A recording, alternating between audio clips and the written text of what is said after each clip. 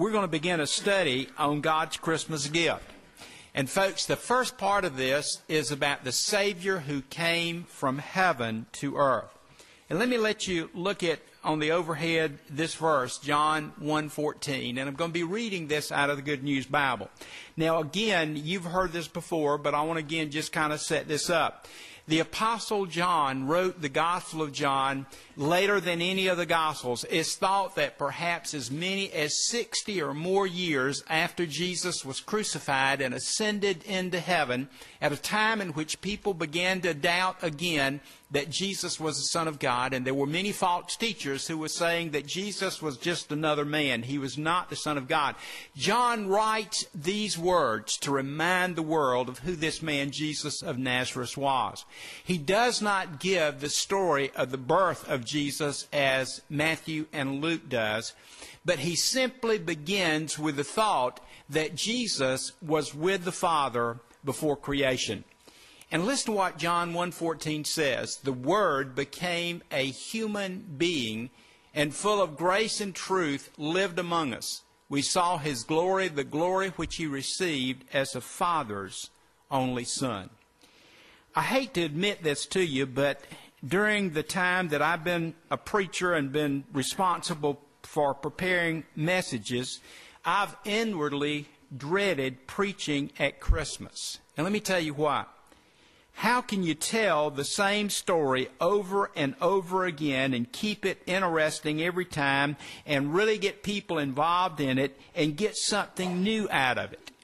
And this past week, as I was praying and asking God to give me the right messages for Christmas, God convicted me that I need just to tell the story again. And as I tell myself and read from the Scripture, and that's what I've encouraged you to do, God will speak to our hearts. And folks, let me just say some preliminary things about the Christmas story. Who is running the computer back there? Who is that? Is that D back there? Okay, all right. D, if you'll go to the next overhead. I couldn't see your head, and Steve slipped out, and I thought, man. Let me tell you what the Christmas story is. You already know this, but let me again share this with you. First of all, the Christmas story is Jesus' story. It is the story that He is the Son of God and the Savior of the world. The Christmas story is the greatest story of history, whether it's past history, present history, or future history, and we'll look at that in just a moment.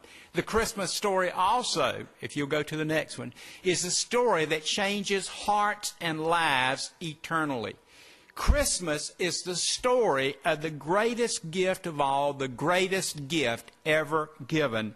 And the Christmas story has truly a divine purpose. Now, let me just kind of speak for just a minute on those things that I've just said. Again, the Christmas story is Jesus' story.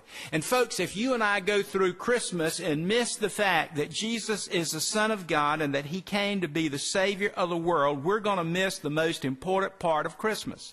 And folks, the Christmas story is the greatest story of history. Think about this for just a second. The past, before Jesus came to earth, pointed to Christmas. And folks, again, I don't fully understand all the prophecies of the Old Testament, but ever since Adam and Eve sinned in the Garden of Eden, God had promised a Savior would come. Adam and Eve surely didn't understand at that moment what God was saying, but in Genesis 3:15, God promises that someone will come and destroy the work of Satan and of sin. And as you and I begin to read the gospel records, Jesus' coming is the fulfillment of Scripture and promises and covenants that God had made with mankind.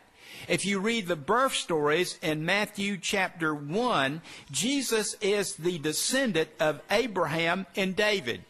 And again, that might seem very unimportant, but folks, it is so important. Abraham goes all the way back to the 12th chapter of the book of Genesis. God began to make plans through Abraham's family. God begins to make promises to Abraham. Listen, through your seed, you'll bless all the people of the earth. Through your seed, a Redeemer will come. Then God begins to promise David, King David, later on in the history of Israel, that someone will sit upon his throne forever. Someone of his family will sit upon the throne forever and ever. And folks, all these things are mentioned in Matthew chapter 1 and Luke chapter 3 verse 38. Jesus is described as a descendant of Adam, the first man. And Luke is trying to tell us that Jesus came to be the Savior of all mankind. And in that verse, Luke 3:38, he not only says that Jesus is the descendant of Adam, but he is also the Son of God. Folks, think about Isaiah 7:14. And if you'll put that, D, thank you. And that's going to be our verse of the month for December. And you've heard this so many times, but listen, hundreds of years before Jesus would be born in Bethlehem, listen to the word that God gives to Isaiah. Therefore, the Lord himself will give you a sign. Behold, a virgin. A virgin. Is the virgin birth of Jesus Christ important? Yes, it is, because God said this is the way that it would happen. This is the way that it has happened. And we're living in a world that seems to doubt this. But God did this to show us who this baby was. Behold, a virgin shall conceive and bear a son, and shall call his name Emmanuel. As you and I prepare for Christmas, and we read the story of the angels coming to not only to Joseph, but also to Mary, this is what is going to happen. She is a virgin. She is betrothed to Joseph. You know all this story, but isn't it exciting to hear it again and tell it again? Folks, listen, God had his hand in all of this hundreds of years before the birth of Christ. And folks, let me tell you something. When you read the Gospel of John, and we're going to get there in just a few minutes, I hope, it was planned out in eternity before the worlds were ever created. God knew that man would decide that he wanted to sin and rebel against God. And because God would love his creation so much, he would provide a Savior. The story of Christmas is not some type of historical accident. It is divinely planned and promised in the past. And folks, the Christmas story also is a story of the present. Folks, everything that happens on a day-to-day basis points back to Christmas. How did we get our calendar? Folks, our understanding of history points back to the coming of Jesus to the earth. His coming changed all human history. And regardless of whether or not mankind wants to acknowledge it or not, the birth and coming of Jesus to the earth was one of the greatest moments of history, because God himself stepped out of heaven and came down to earth. Folks, this is one of the most exciting stories. And folks, listen, the future is going to be determined by this baby that was born in Bethlehem. Jesus coming again will be the climax of the Christmas story. And folks, think about it. Just as the angels and the others celebrated Jesus' birth, they, alone with all Christians, will celebrate his return and the rapture of the church and his eternal kingdom. So folks, the story of Christmas is a story that has changed all history, and all history is his story. And Christmas also is a story that changes all of our hearts. Think again about John 3:17. I hope you don't get tired of hearing John 3:16 and John 3:17. Look at John 3:17. For God sent the Son into the world not to condemn the world, but that the world might be saved through him. Folks, through the story of Christmas, our lives, our hearts can be eternally changed. That was the message and the purpose of the coming of Jesus. And folks, the Christmas story is the story of the greatest gift of all, the greatest gift that has ever been given. Look again at John 3:16. And there's a typo on this. It's not John 3:15, John 3:16. That's my fault, okay? For God so loved the world that he did what? He gave. He gave. The Lord Jesus Christ is God's gift to not only me and you, but to the entire world. He gave his only Son, that whoever believes in him should not perish but have everlasting life. And folks, there is a verse, 2 Corinthians chapter 9, verse 15. And you might want to make a note of this verse. It actually comes when Paul is talking about stewardship. But Jesus is God's gift to us. And I want to read this verse, this same verse, out of 3 different translations. Listen to this. In the King James, again, this is 2 Corinthians 9:15. Thanks be to God for his unspeakable gift. Have you ever had something to happen to you that was so wonderful that you could not even put it into words? Have you ever had that happen? Have you ever gotten so excited about something as you tried to tell it that you, and I'm not making fun of anyone who stutters.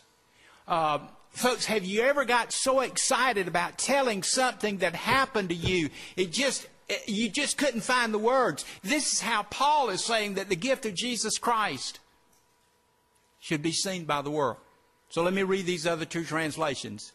Thanks be to God for his inexpressible gift.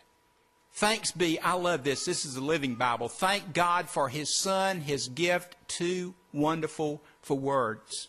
Folks, let me tell you something. If gazillions of angels in heaven cannot sing his praise enough, how can you and I in a lifetime give him enough honor and glory and praise for what he has done for us? Can you see what Paul is saying about the coming of Jesus Christ? It is the greatest gift of all, the greatest gift that's ever been given. And the Christmas story has a divine purpose. Folks, listen. Look at Romans 5:8. Again, we read this verse so often, Romans 5:8. But I love this verse.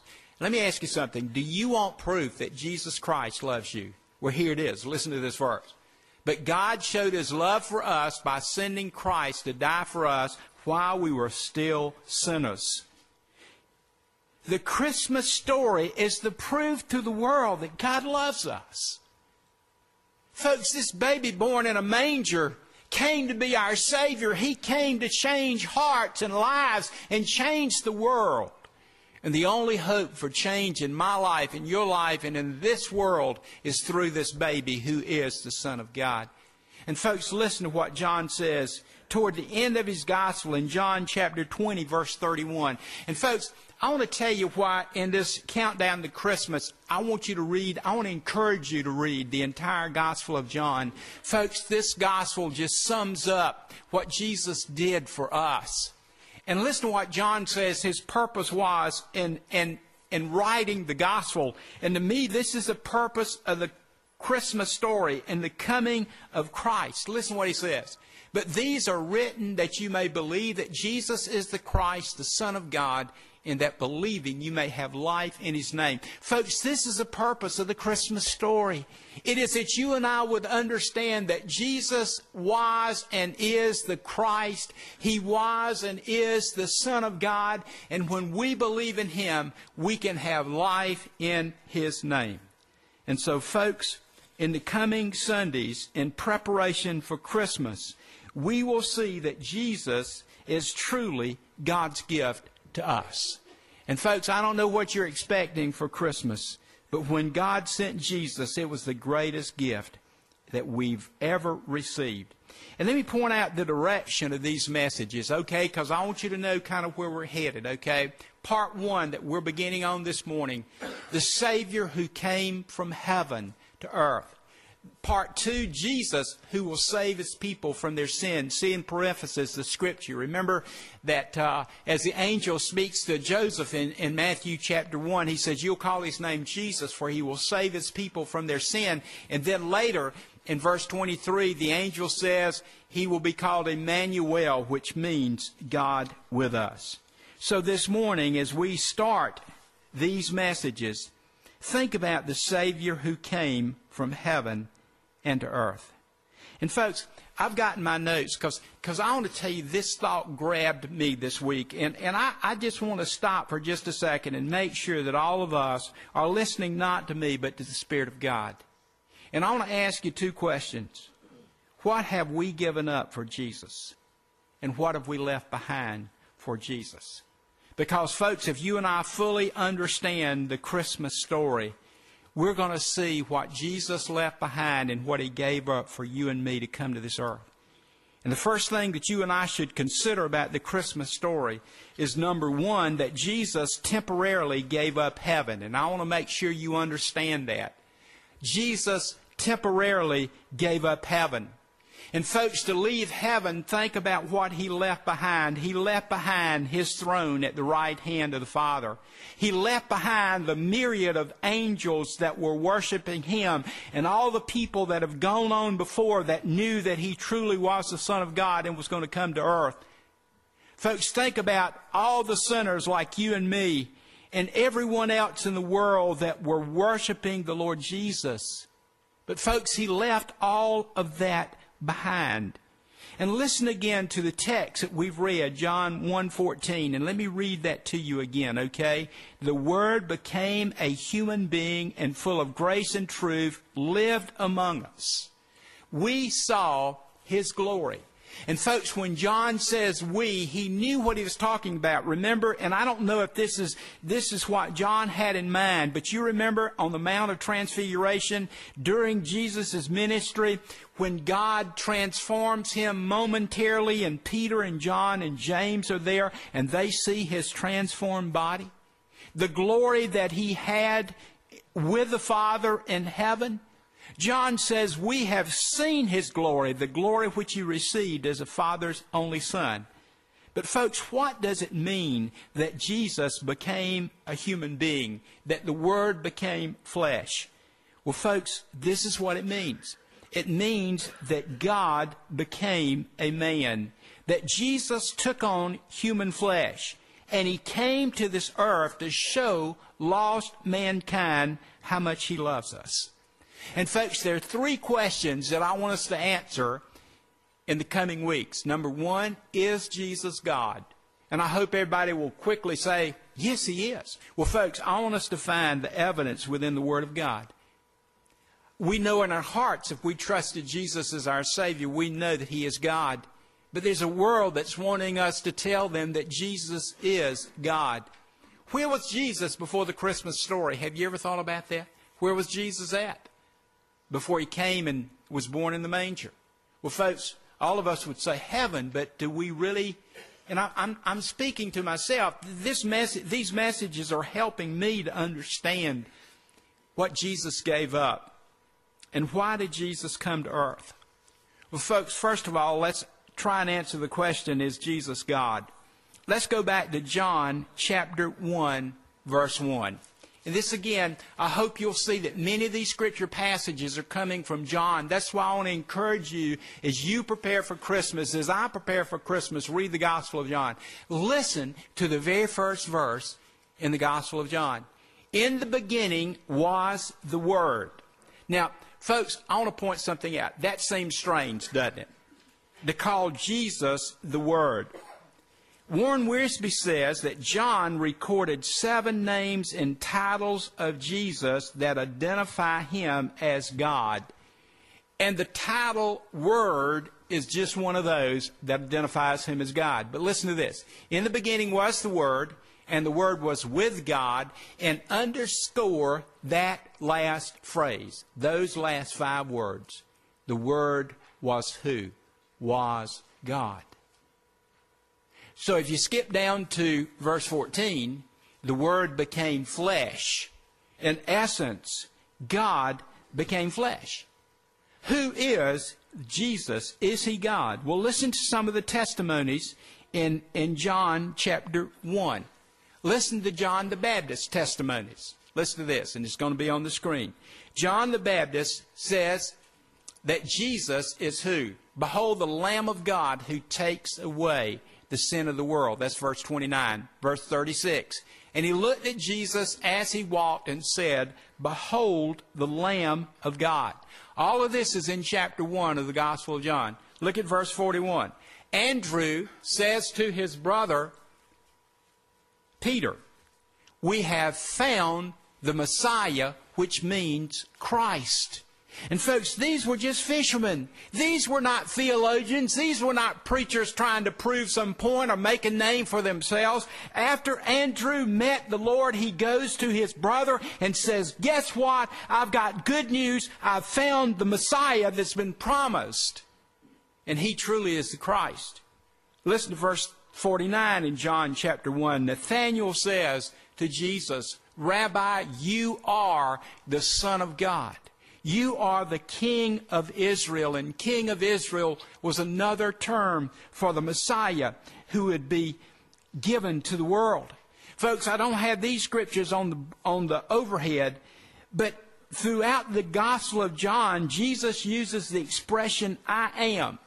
Let me just give you examples. There are 7 times that Jesus does this. Jesus says, I am the bread of life, John chapter 6. In John chapter 8, he says, I am the light of the world. In John chapter 10, he says, I am the gate for the sheep. And also in chapter 10, I am the good shepherd. In chapter 11, Jesus says, I am the resurrection and the life. In chapter 14, Jesus says, I am the way, the truth, and the life. And in chapter 15, he says, I am the true vine. What's the big deal about that? Well, you remember back in Exodus chapter 3 when God begins to reveal himself to Moses at the burning bush. And Moses says, what is your name? You remember what God says? I am who I am. And again, there's so many powerful sermons in these messages, not from me, but from the Word of God. Jesus is identifying himself with the Father from way back in the Old Testament, way back in history. Folks, that baby born in the manger was God Almighty, become flesh. That's the story of Christmas.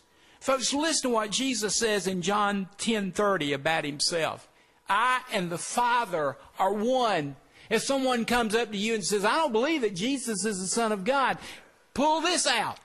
John 10:30, Jesus said, I and the Father are one. Look at John 20, verse 28, and you'll know the background of this story. You remember that after his resurrection, Jesus appeared to his disciples, and all of them were there except Thomas. And Thomas didn't believe it. And he says, I will not believe that Jesus is the Messiah, the Son of God, unless I see the nail prints in his hands, the spear mark in his side. Jesus came back 7 days later, presented himself to the disciples. Thomas was there, and he says to Thomas, hey guy, look at my hands, look at my side. And when he does, what does Thomas say? Look on the screen.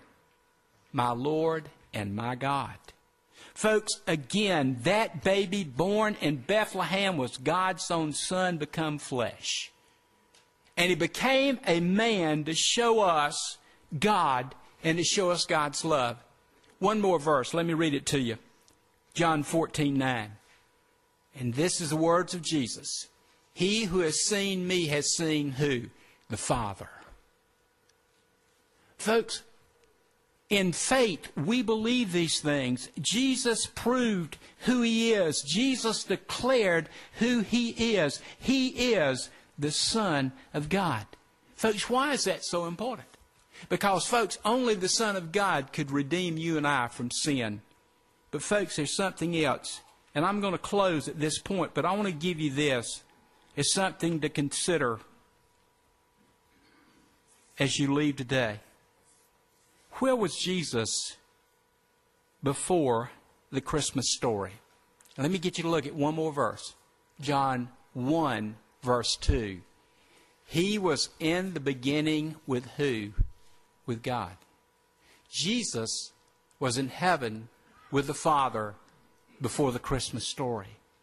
Folks, I'll close and just ask that you let God speak to you. And I'm asking him to speak to me about this. Look at what Jesus gave up for you and me. Were we worthy of it? I'm not, and I know that. But folks, here's something else I want you and I to ponder as we prepare for Christmas. What have we given up for Jesus? Are we giving anything up for Him? I don't want this to sound harsh or critical, because I have the same struggles that you do. I'm sure this morning, as I was talking to the children about countdown to Christmas and asking you to read the Gospel of John, a chapter every day, I'm sure probably some of us thought, well, I'm just too busy to do stuff like that. Again, I'm not trying to be harsh or critical. I'm trying to speak to your heart and speak to mine too. And folks, this is something that has convicted me as I prepared for these messages. Look at what Jesus gave up for us, and then look at what we are not giving up for Him. Would we cut the TV off, or the computer off, or the radio off? Or would we simply say, I'm not going to do that. I'm going to give however long it takes to read this chapter of Scripture so I can learn more about what Jesus gave up for me. We have been so conditioned to want to be the recipients rather than the giver. And if we are going to follow Jesus Christ and be who He wants us to be, we'll be people who give up things for Him. And I'm not trying to say don't watch TV, don't listen to the radio, don't go on the computer. That's not what I'm saying. What I am saying is if Jesus would give up heaven for us, what will we give up for Him? Let's pray. Father, we cannot thank You enough. Lord, we feel like Paul. The gift that You've given us in Your Son is beyond our ability to describe and even thank You for. And Lord, I pray that in this next month as we approach Christmas, and again, Lord, so much is going to be going on. So much is already going on in preparation for Christmas. But Father, help us.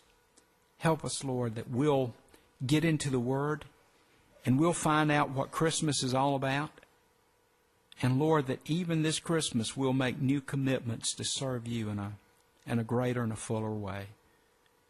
Lord Jesus, thank You that You left heaven, came to that stable to be born, but died on the cross for each one of us in this room and for everyone on this planet. Jesus, thank You. Amen. Our hymn of invitation this morning is number 626, I Love to Tell the Story. As we stand together and sing, folks, I know that God's Spirit speaks because He speaks to my heart as well as to yours. If you need to respond publicly today, would you come, whether it's to simply kneel at the altar, whether it's to share something with me, whatever God desires that you do. Maybe it's to profess faith in Him for the first time. Whatever He is leading you to do as we stand together and sing this hymn, would you come? Let us stand.